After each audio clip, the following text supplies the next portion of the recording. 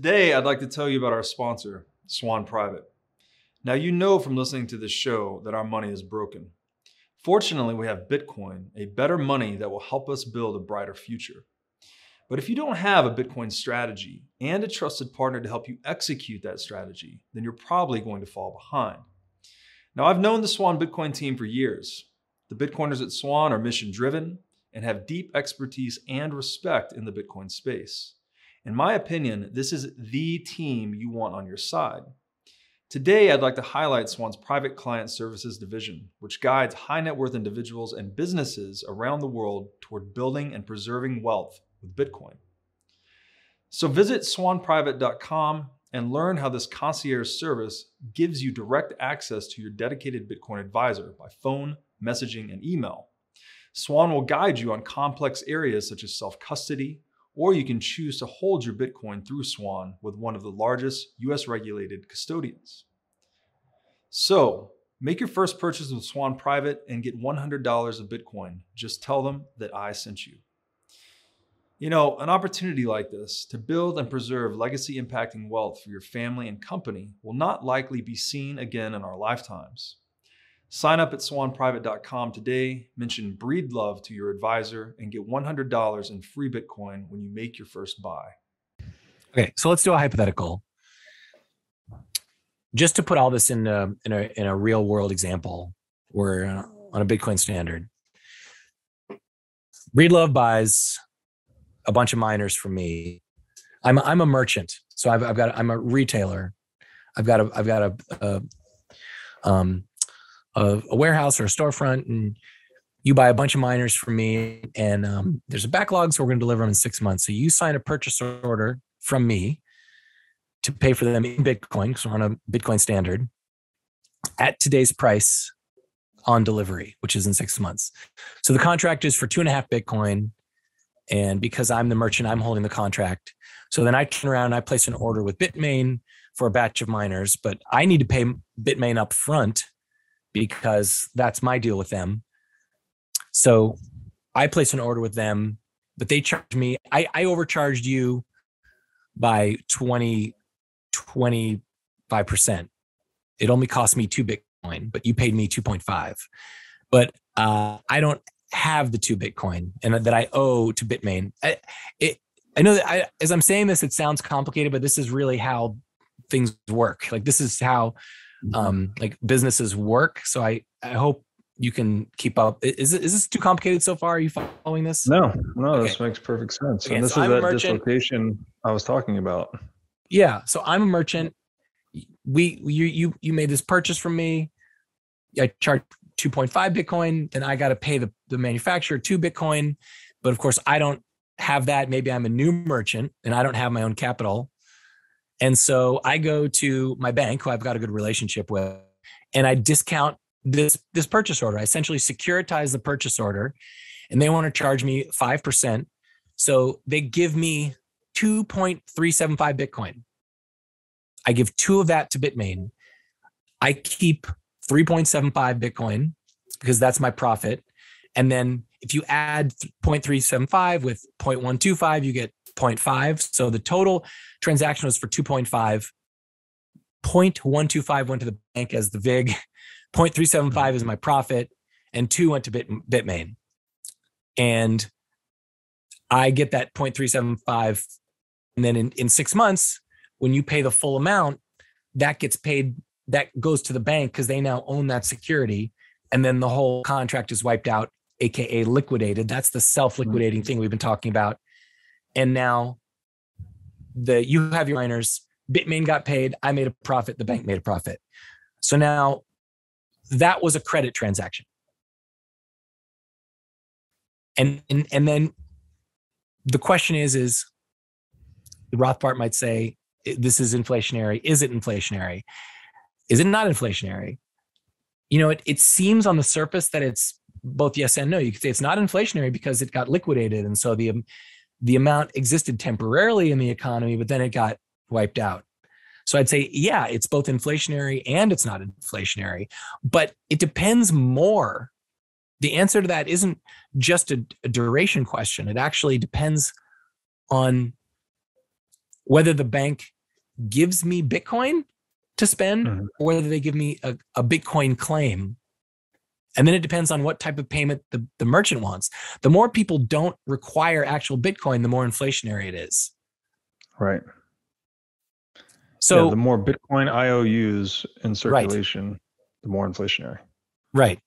So like, just let's imagine the most inflationary example of this, which I think is completely possible, just for people who think that there could be no inflation on a disinflationary money.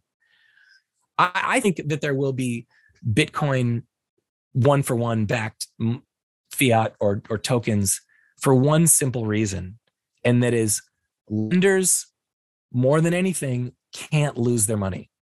And so if someone's lending money into the economy, they don't want any risk that you're going to lose the keys to the Bitcoin.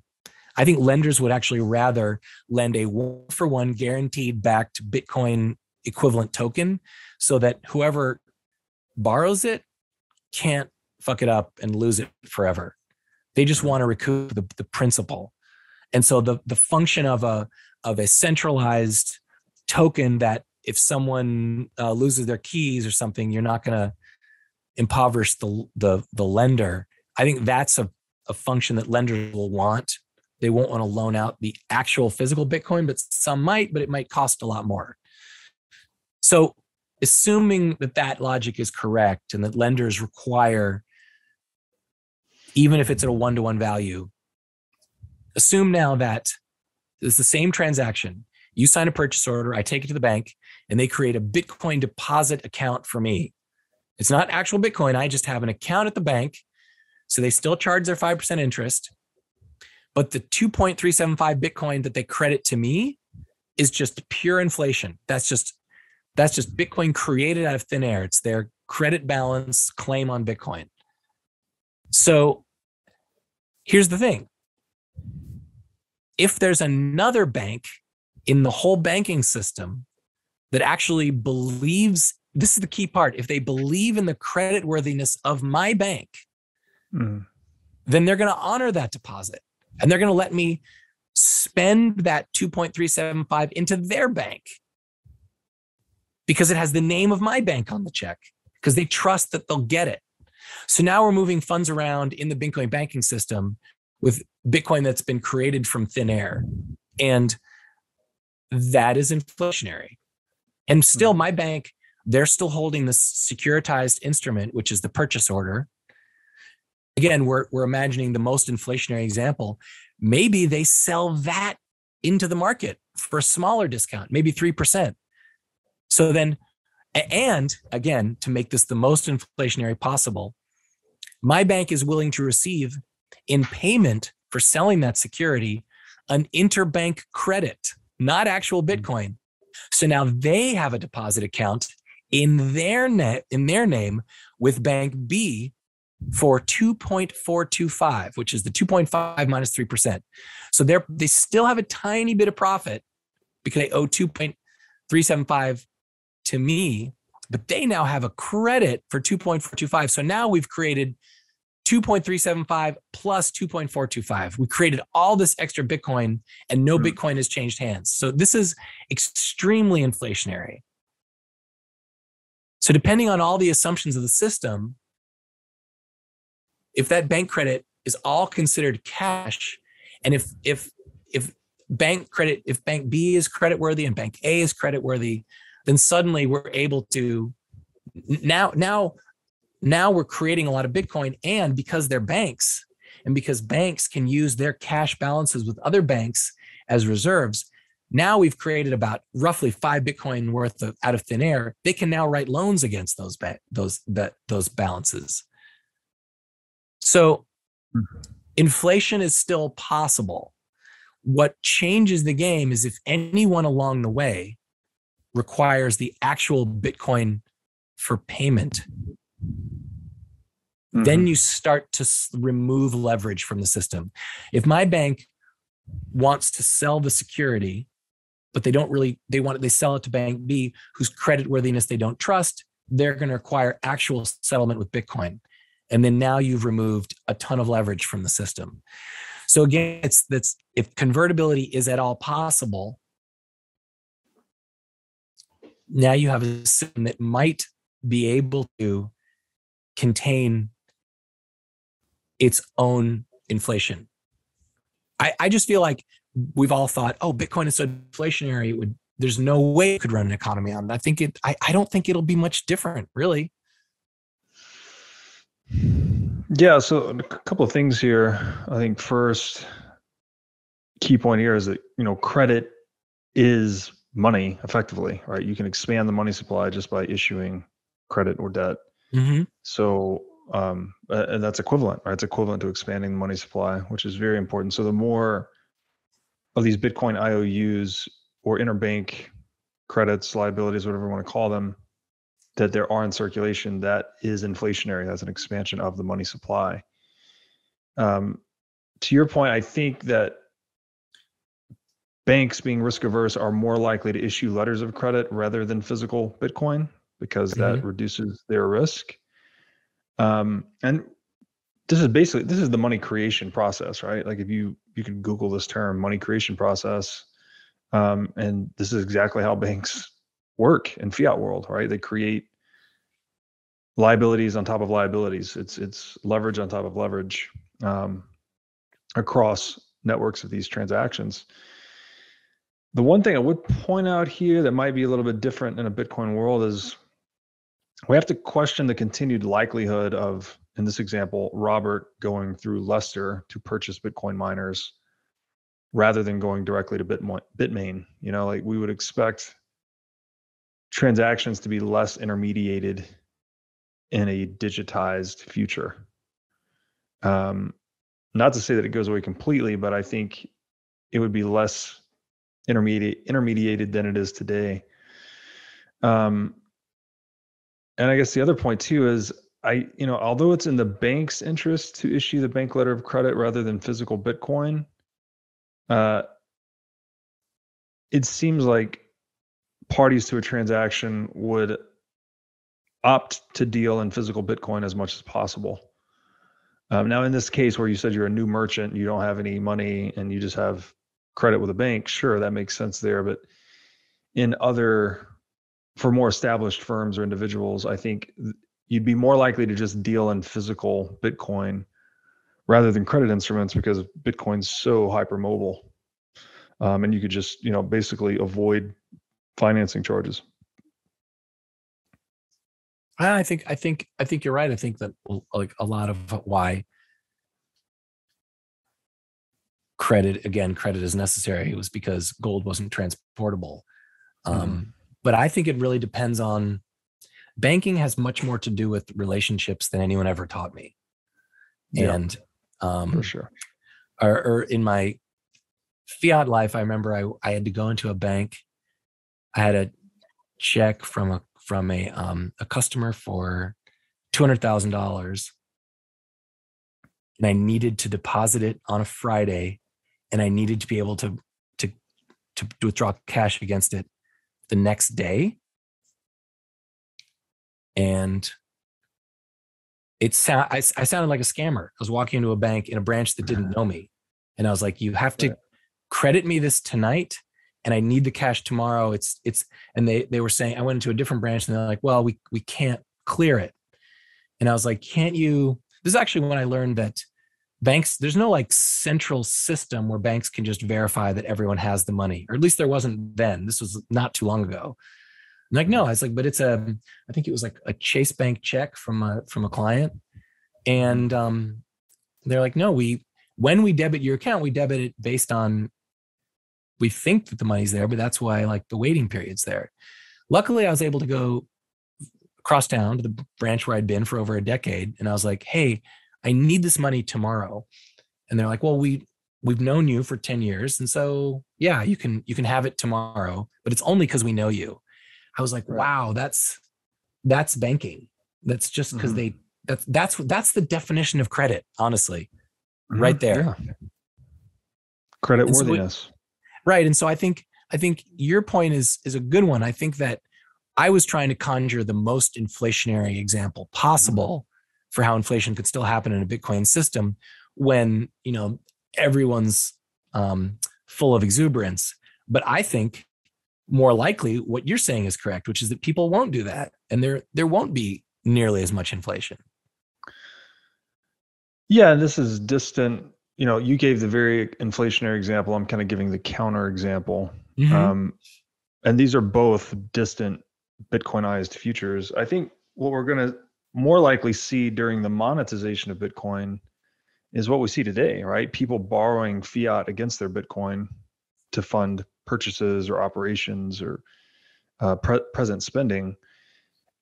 And in some of those instances, you have lenders like, the BlockFis of the world happy to provide that loan, but they're going to turn around and take that collateral and rehypothecate it.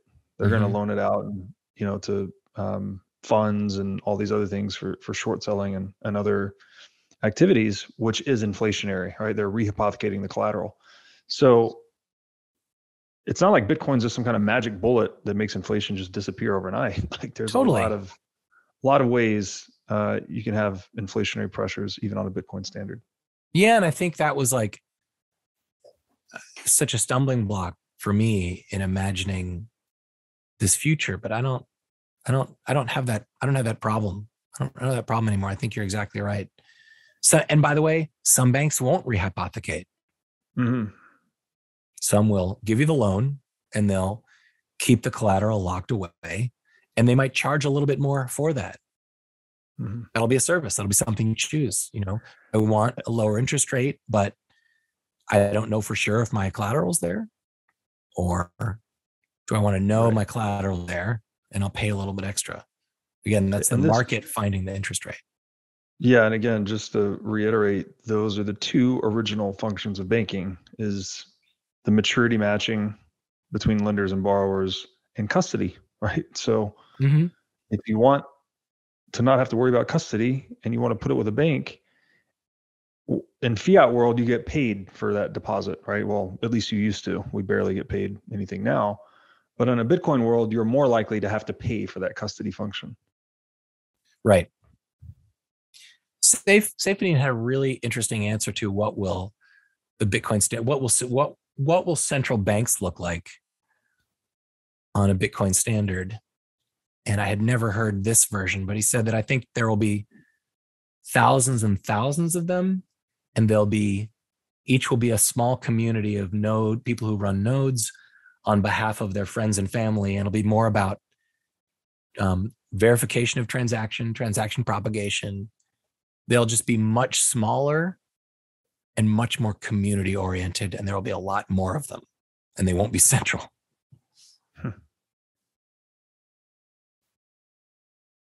That was a very plausible answer to me. I like that. I like picturing it that way a lot. Yeah, that maps nicely onto this other vision of the future where, the Bitcoin mining is causing, in theory, incentivizing or causing populations to kind of spread out, right, to the cheapest energy sources, frankly. So maybe those, Bitcoin mining communities become economic enclaves that have their own central banks, like we're describing, they're not even central banks at that point, right? They're more like community banks. And if you really need capital, what you'll likely do is go to people who will loan you the Bitcoin, which will serve as your collateral for the loan. There'll be maybe two loans in a sense. One loan will be, you can borrow the collateral from someone to get an interest loan from someone else. I don't know if that makes sense. You're saying borrow the collateral from a holder to fund a business. Yes, if someone who has the collateral, like someone in your family, and you can borrow the Bitcoin from them, and then with that, just so that they don't have to worry that you're now spending that there. Let's say it's your mom and your dad and your uncle, and you want to start a business, and you don't want them to lose their actual Bitcoin by spending it into the economy, but they'll loan it to you where you can place it under custody with someone else who'll give you a claim. And then then with those funds, you go and start your business. Yeah. They know their funds are safe. They've loaned it to you to use as capital, but they're also not going to lose it. Which is kind of like the bank letter of credit we were talking about earlier, right? Yeah. Again, that's why I think like lenders will just want some assurance that at least it's dummy proof. Like, I believe in your talent, but I don't believe in your ability to self custody a few $1 million of Bitcoin or several years worth of wages. So I'll loan it to you, but you have to keep it somewhere reputable and safe. Yes. And then they'll give you the spending instrument, the fiduciary media to spend. That to me feels like a use case for some type of fiat or money substitute. Yeah, like you said earlier, the number one thing lenders must avoid is basis risk or counterparty risk or losing principal, right? Yeah. So same is true for members of these hypothetical community banks that, sure, I believe in you and your talents as an entrepreneur, but I don't want to take counterparty risk or basis risk in you holding this asset. I'd rather put it on deposit with a proven custodian and let you draw against it. Mm-hmm. Yeah, exactly. So that's sort of why I've always had this instinct that there will be some other money alongside Bitcoin. I think and again, that's why the gold standard is such a great comparison. And I think that the problem with the gold standard is that it necessitated, these central banks grew out of it because in the 1600s, someone needed to A, standardize coinage, and then B, then get exclusive rights from the local government to make the money or to issue the paper money when the technologically or societally people were ready for paper money. You needed someone who had like the right to do it on behalf of the bank, and they got that right by loaning the money to the government. But I mean, even though Palyi's pretty complementary to central banks, it's not even like on the gold standard. They still weren't perfect. I don't mean to engage in too much myth making, but there were still problems with central banks. And so that might be one adaptation the Bitcoin standard has, is that it doesn't have them. Because central banks, they make no mistake, they started as commercial for-profit banks. And that is the beginning of a contradiction that we're still living out. These commercial banks in Europe and America, they were given the exclusive charter to print currency redeemable for gold, but they were also responsible to shareholders. And yet, like they pulled in all these different directions, also obligated to suffer the impact of gold flowing in and out of the country and reduce their reserves and their liabilities and keep up with the balance of payments, which is sort of like a public good that they're doing. And then there are all these commercial banks that sprang up around them that were competing with them for the same business that they got into the market to satisfy. So there's another book. I'm jumping ahead now. There's another book called Money and Empire, and he's a little bit more critical of the central banking system at that time than Palyi is, and he points out the way tensions developed under the gold standard that I think is worth noting. He writes, the first 6 months of 1914, which is the end of the classical gold standard, had seen long-standing internal tensions in the British financial system become even more strained. Looking at the Bank of England's puny gold stock and her inflexible note issue, we're going back to the Peel's Act, which we talked about earlier. British joint stock banks had begun to believe that they had no effective lender of last resort either. Following the Baring crisis, in which a coalition of joint stock banks, they were urged to increase the balance they held at the Bank of England. They had obliged only to discover that the bank had used their funds to compete with them in the discount market. The basic contradiction in the system was reemphasized. A central bank was being made to perform public functions at a cost which it had to recoup and supplement with profit derived from private commercial banking operations, but those operations were in competition with the very intermediaries it was supposed to control. Joint stock banks soon withdrew their support, devoting themselves instead to constructing an alternative credit network, which excluded the traditional finance houses. So, 1914 brought a cruel end to the gold standard, but it may have ended on its own due to simmering tensions within the banking complex, which maybe they would have erupted at that point. Bagehot writes about the same thing, but he's writing about it in 1873. The same thing was already happening. He writes in 1844, so 30 years before this is written, the dividend on the stock of the Bank of England was 7%, and the price of the stock was 212 pounds sterling. The dividend now, so the dividend in 1873 is 9%. So it's up 2% from 1844. In 1873, it's 9%, and the price of stock is 232 pounds. So the price of stock has increased, the dividend has increased a little bit. But in the same time, the shares of the London and Westminster Bank, in spite of an addition of 100% to capital, grew from 27 to 66 as the share price, and the dividend grew from 6% to 20%. That the bank proprietors should not like to see other companies getting richer than their company is only natural.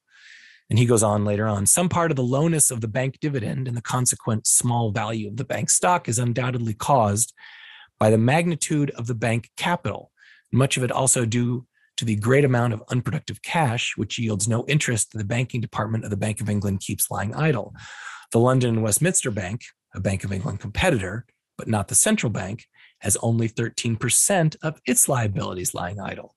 The banking department of the Bank of England has over 40%. Inevitably, the shareholders of the Bank of England will dislike this great difference, more or less. They will always urge their directors to diminish as far as possible the unproductive reserve and augment as far as possible their own dividend.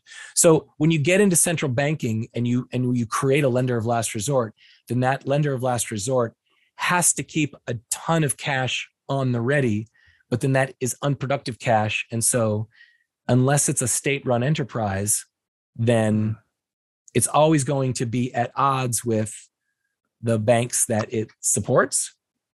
So I think it's very difficult to run a central bank. I mean, it's very difficult to run a central bank.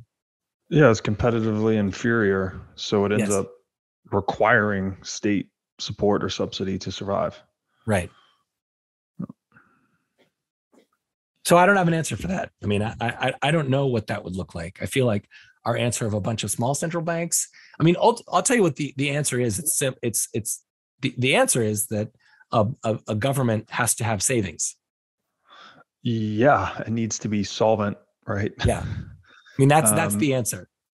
And no lender of last resort. That's insane. Lender of last resort implies that you can plunder, if it's a public institution, that you can plunder the savings of society whenever there's an emergency declared. Right. Now I'd like to tell you about a great new Bitcoin show on the scene that you've got to check out. Brought to you by Swan Studios and Bitcoin Magazine, this show is Hard Money with Natalie Brunell. Natalie is an Emmy-nominated journalist bringing unparalleled experience to the Bitcoin media scene. And personally, Natalie is one of my favorite voices in the Bitcoin space. Each week on Hard Money, you'll get the top headlines of the week with analysis you won't find anywhere else. Hard-hitting interviews with amazing guests like myself and other top minds in the Bitcoin space. And the show will take you directly into the lives being changed by Bitcoin all over the world. Check out Hard Money at swan.com/hardmoney. Today, I want to tell you about our sponsor, Crowd Health. So, how does health insurance work? You send an egregious amount of money to an insurance company. They hold it in a pool of depreciating fiat currency.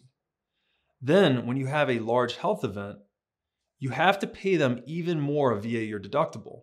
And then you hope they will cover your bill. And in fact, 1 in 6 bills are denied by healthcare.gov plans. It's time to take control of your own healthcare bills. I'd like to introduce you to Crowd Health. It's a decentralization of healthcare using Bitcoin as an alternative to health insurance. Instead of sending fiat currency to a big corporation, you send that money to an account controlled by you. a portion of which is converted into Bitcoin. Then, if you have a big health event, you have a community of Bitcoiners that will use the money in their accounts to help you out. To get more details, go to joincrowdhealth.com/breedlove, where you can find the promo code for $99 a month for 6 months. A bank could theoretically extend emergency credits if it was creditworthy in the sense that I could walk into my branch on Friday at 4 p.m. with a check and say, I need this cash. And they'd say, okay, we know you, so we're going to do it. Yeah. That creditworthiness is purely reputation based. Yes.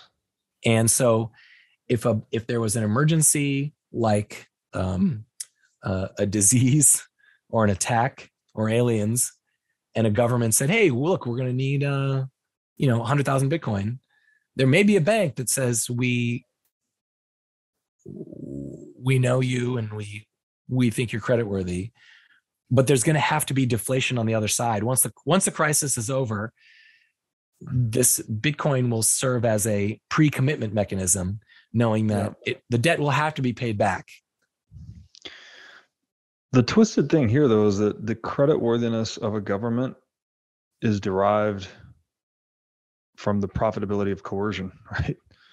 It's like the expected future cash flows from a taxing authority. So how efficient and effective will your government organization be at stealing from people into the future? That's basically the core determinant of government creditworthiness.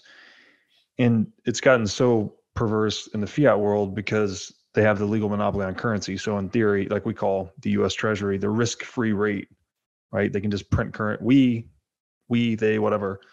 The central bank can print currency, buy government bonds, inject liquidity into the system in such a way that the government can effectively always pay its bills. But clearly all that cost is externalized onto productive users of dollars. Yeah, I think this is maybe the stickiest question in all of governance, of like human governance, is and it's like I can't even really allow myself to go into it because I haven't given any thought. I don't have any answers. And I don't know how a government pays its way without it. Yeah, the sticky question, I'm assuming, is like how much coercion is the right amount of coercion? Yeah. Yeah, I agree. And I mean, it's my view that it's absolutely zero.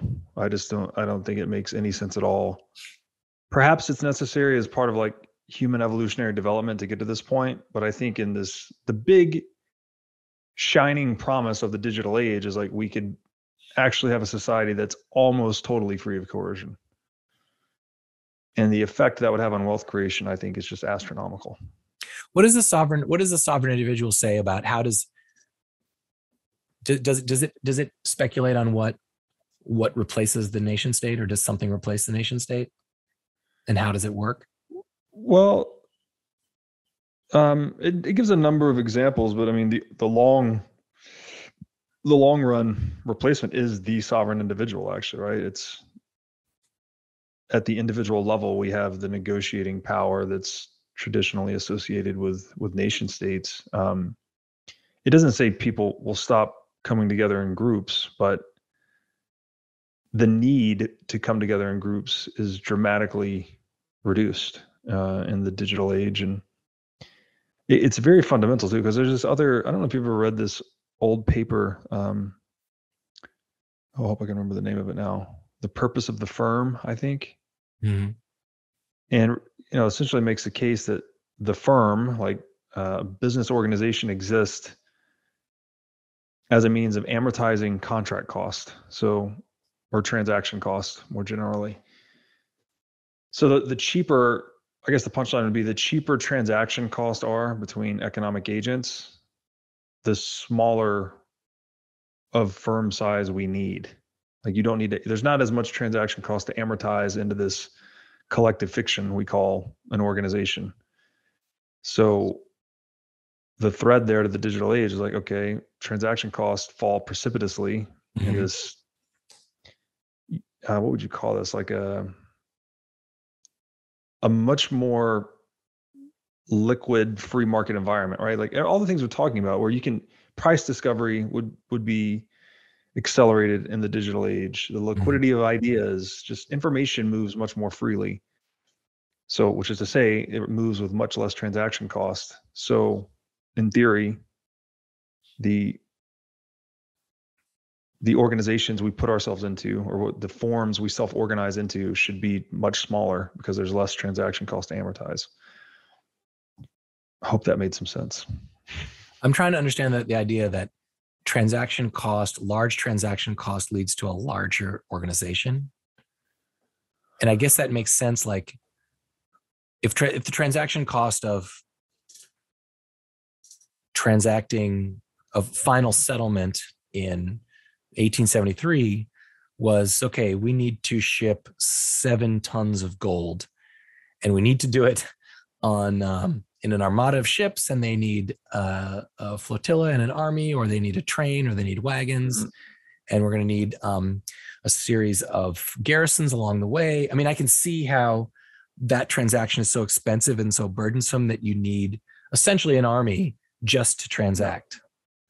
Right. And now I have this small node running on my desk that allows me to, I could transact the amount of value that a nation state transacted to anyone anywhere with no army. Right. You can move $1 billion in Bitcoin for less than $5. Right. So it means that I'm a customer of the what the world has to offer. I'm a customer for free. Yeah, it's the flip side of that is you can also move, micro cent transactions in Bitcoin cost effectively. Not necessarily on main chain. Like this, I'm now pulling in things like Lightning Network and whatnot, which admittedly are not full scale, but that's again, we're back into kind of the theoretical promise territory of Bitcoin. Cash App enabling Lightning. There's so many things that I feel like haven't registered. I've been like absorbing people's comments on this series, and I think a lot of people respond to just the very personal journey that we go through as Bitcoiners in this hyper Bitcoinization process. And I feel like there's this quiet, calm place that you have to find inside yourself again and again, where this is maybe a month ago, we dropped down to somewhere in the 30s. And I couldn't stop thinking about it. Why are we doing this? This isn't what I planned. This is not what I planned for the fiat price of Bitcoin to be right now. And it doesn't square with what I thought was happening. And I ruminated on it for several days. And there was a morning I woke up and I just had to say to myself, this is the wrong price. That coming to that realization again for the millionth time and being able to say that to myself was what allowed me to let go of the anxiety. But you have to look at what's happening and say, this is the right or this is the wrong price. When I look at like Cash App enabling Lightning, I sent sats to the truckers through Cash App. Yeah. Hopefully they get it. But that is so astounding. It's so astounding that I can tell you that the network which makes that possible is currently at the wrong price by a lot. Yes. To the downside, it's undervalued by a lot. Absolutely. I guess we're back to that point you made previously of holding is not easy, right? You spend a lot of energy building this wall of conviction. Yeah, it's full time. Yeah. But when you get there, you become very, I guess I'd say, quite desensitized to price overall. At least I'm speaking from my own perspective, because yes, at this point in time, based on my own model, I expected the Bitcoin price to be much higher. But that model also presupposed that the cycles were still an ongoing phenomenon. And it looks like, Bitcoin might be evolving out of this halving cyclical pattern. And then further, with that wall of conviction built, I don't feel bad that Bitcoin is priced below where I thought it should be based on a model. I'm actually kind of excited by it. It's like, oh, great. I get to expand my footprint on this network even more in the meantime. So, well, the liquidity principle that we're talking about, it's not just for banks, it's for people. And if you observe basic rules of liquidity, where you put yourself in a position where you as Pal said, the definition of liquidity is that you never need to liquidate.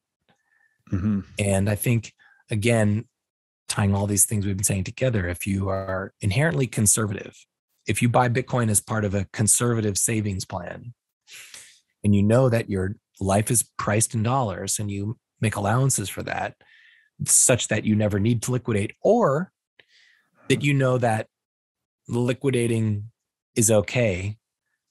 The get on, I'm sort of on board with the get on zero movement, but you have to be comfortable that you're gonna have to sell some Bitcoin to live month to month. And that, I don't really have a problem with that. I think that's actually better than borrowing against it, personally. Well, you got to watch the tax bill of that, though, right? Depending on your basis, and you have to watch it, but it's just, I don't really have a problem with it. It's like I only will owe taxes if I sell it for more dollars than I bought it for. So having taxes just means that I profited in dollars. You just have to do the work, the accounting work. Yeah. I guess when I say be careful, I mean, you just have to accrue whenever you're selling Bitcoin to pay current expenditure. Presumably you have a capital gain because Bitcoin number go up. Mm-hmm. I think almost every time you buy a Bitcoin in the past 13 years, you're in the money, right? Except for a few episodes in the past few months. So you have to accrue for that tax liability that you're incurring, right, when you sell Bitcoin to cover rent or whatever else. Right. And then there was a Spaces on this that was really good, and it was Laser Hodl held it, and he didn't make this point, someone else made it, but I think there's another mental barrier that Bitcoiners have against paying taxes, which is that, well, if I sell Bitcoin because I owe capital gains, if I sell Bitcoin, I owe capital gains, but if I owe capital gains, I have to sell more Bitcoin to cover the capital gains, but then I've got capital gains from that, and I have to sell Bitcoin to cover those. There's this recursive problem that is it's so frustrating that you just want to avoid it at all costs. And I feel like it's fine. Just the answer is that capital gains only happen once a year. So you don't have to instantly pay the gains on the thing you sold. You just sell it, pay the gains, or keep track of them. And at the end of the year, sell to pay the bill. And by and large, I think the smartest thing you can do as a Bitcoiner is just have a job, make a wage, keep your expenses low, live off of your labor, and save money in Bitcoin. That's it. 100%. Yeah. Like, there's a lot of unnecessary pain, I think, related to selling Bitcoin, taxes being high on that list. Yeah. Also being out of the market and all these other things. You get back to principles of prudence, which are just have an income, live below your means, save in Bitcoin. Always live below your means. Always live beneath your means. Always. I mean, that's just been like my most cherished method of operation since I was in my 20s. So I had a mentor tell me that. I got my first job. Yeah. He's this guy from New York. He's like, always live beneath your means. And I always did. I've heard it put too that it's standard among the super rich to spend about 2% of their net worth per year. So I don't know where that line is drawn exactly. Maybe it's 50 million and up. But if you're doing that and you have an income and you have some yield on whatever your net worth is, like if you even have a moderate 5% yield and you're only spending 2% and you have an income, that means you're growing, right? You're living a comfortable life and growing. Now, clearly, that doesn't apply to a lot of people because spending 2% of your net worth doesn't work for a lot of people. But I think it's something to aspire for. Yeah, I think for me, my gauge was, did I have enough money in the bank to last for a year or year and a half of unemployment, which is like what accountants say you should do 6 months. I always had a year and a half. And in that sense, like I'm taking any crisis and I'm putting it on my balance sheet in advance. Right. So if everyone had the ability to do that through labor, then I think of like, if we had an economy where that was possible, if homes were affordable on 1 or 2 years of a middle-class income and savings were possible, and we had a pandemic, let's say we had an actual plague where like there were corpses piling up in the street and you really couldn't go out, but people, you had the majority of people had a year of savings, then you wouldn't have to print money to keep people solvent. Right. You have people paying rents, which are due on property prices, which are overvalued. Yeah. We all know the cycle, but if homes were affordable on a middle-class income, and if savings and retirement were affordable on a middle-class income, then you wouldn't have the kind of crises that we have. Mm-hmm. Yeah. And you can take that a step further too. People had adequate savings, actual plague hits, people start self-isolating or whatever. A lot of that energy that they have would be directed at actually resolving the problems of the plague, right? Whatever interruptions there were in the market or local community, like people would be presumably focused on fixing that rather than what do we have today in COVID world? People are like filing for unemployment, filing for these, all these bailout loans and like just running through red tape, basically trying to get access to some of this freshly printed money. People just wouldn't be mired in bureaucratic bullshit and they'd be doing something productive. I think government and bureaucracy and this embedded theft and coercion in the money via taxation, inflation, regulation. I think it's just so anti-productive.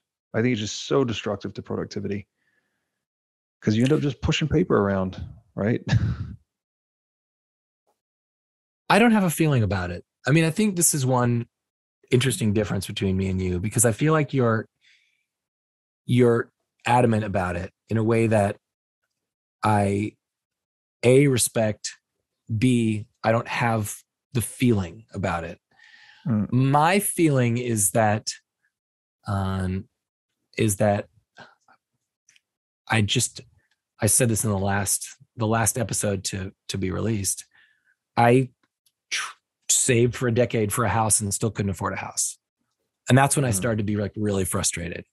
But like, I think it's because I sort of come from like the knee-jerk lefty social construct, and I'm like more sanguine with taxes and with like the concept of the productive role of government. And I grew up really believing in that.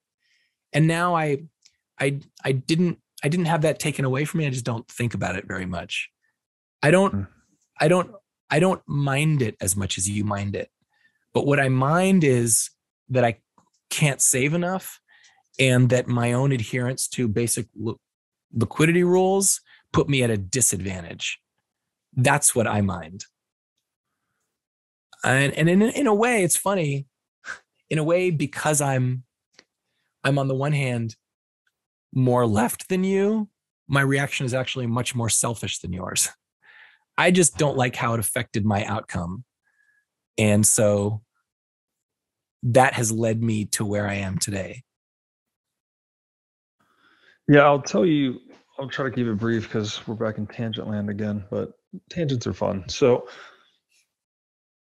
what really hit me like a ton of bricks on this is Mises and human action, and the revelation that all government action is a misallocation of capital. And I think the way to think about this is like, at any point in the world, you just take a snapshot of the world, there is a very particular and certain configuration of consumer wants or consumer wishes, right? Taxation, and this under taxation, I put inflation. I also include regulation, because regulation is something that's enforced and funded via taxation. And the rule of law in general, by the way, it always grounds out in private property. So regulation is a distortion to the free use of property. Taxation always causes a withdrawal of capital from fulfilling that particular configuration of wishes to fulfilling the wishes of those who can tax. So it's always a misallocation of capital. If we consider that an intelligent allocation of capital is towards that configuration of consumer wishes that presides in the world, any amount of taxation or coercion, inflation, regulation you apply to that is by definition a misallocation of capital. And this is my rough formulation of that argument. Mises does it much more elaborately in Human Action. I encourage everyone to go check it out. But that hit me like an absolute ton of bricks. Again, if we're back to civilization is capital accumulation, right? They're almost the same thing. The more capital we accumulate, the more civilized we become. Every government action is funded by taxation. All taxation is a misallocation of capital. So the government is net destructive to civilization. That's how I see it.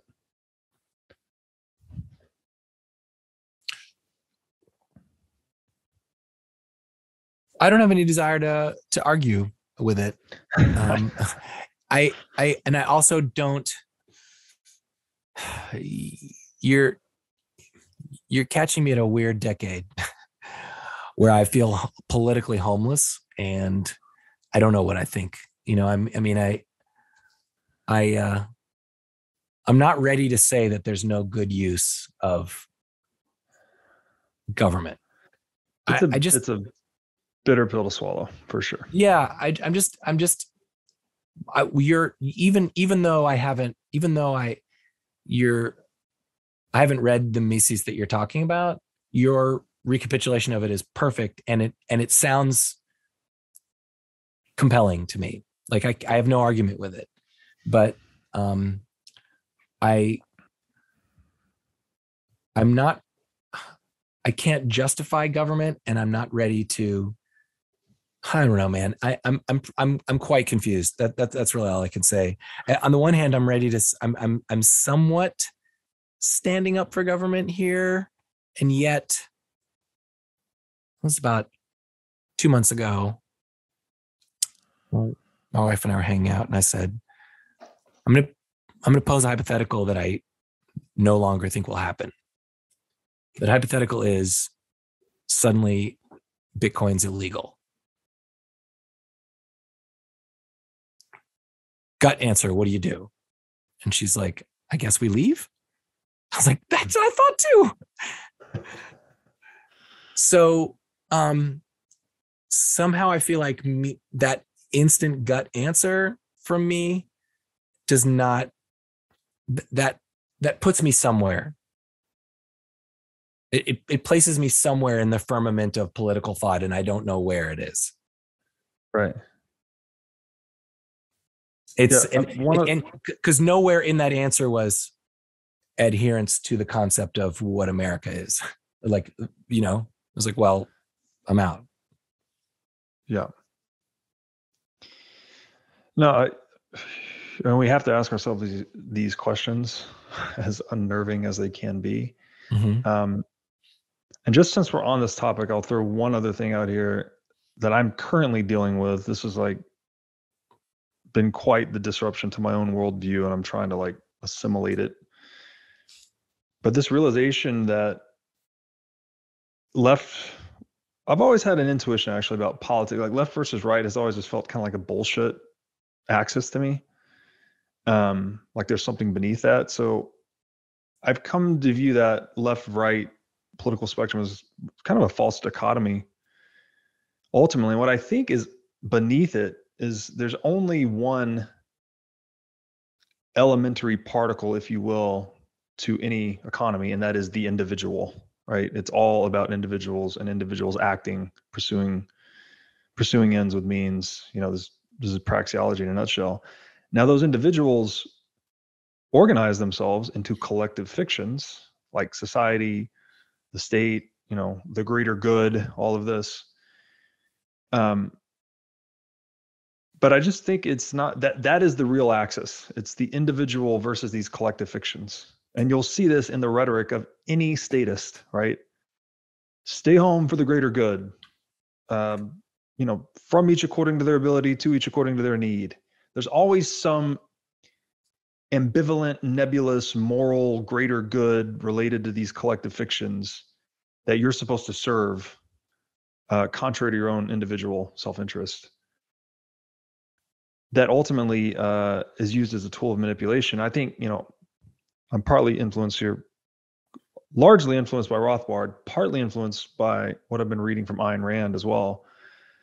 And they come to the same conclusions, again, with much more eloquent and sophisticated arguments. But it's like, if you just stop and really think about it, only individuals exist and only individuals act. There is no society acting. There is no society's good and society's bad.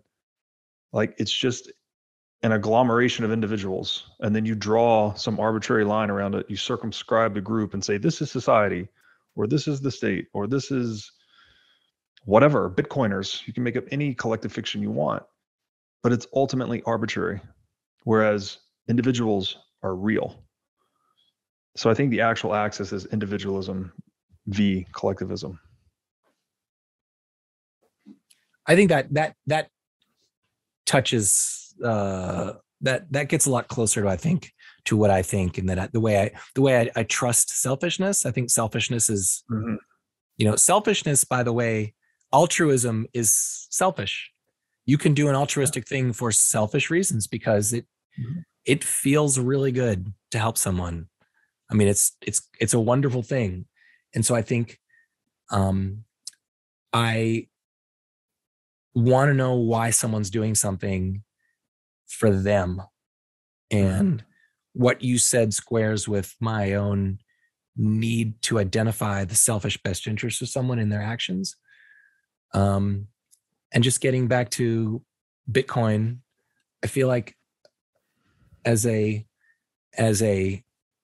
social coordination mechanism, and you've said this a lot, money as the best social coordination mechanism we have, as the way in which we channel everyone's effort towards a sort of the net result is a collective good, is a collective effort, but it's a collective effort made of everyone striving to take part in the profits of the individual effort.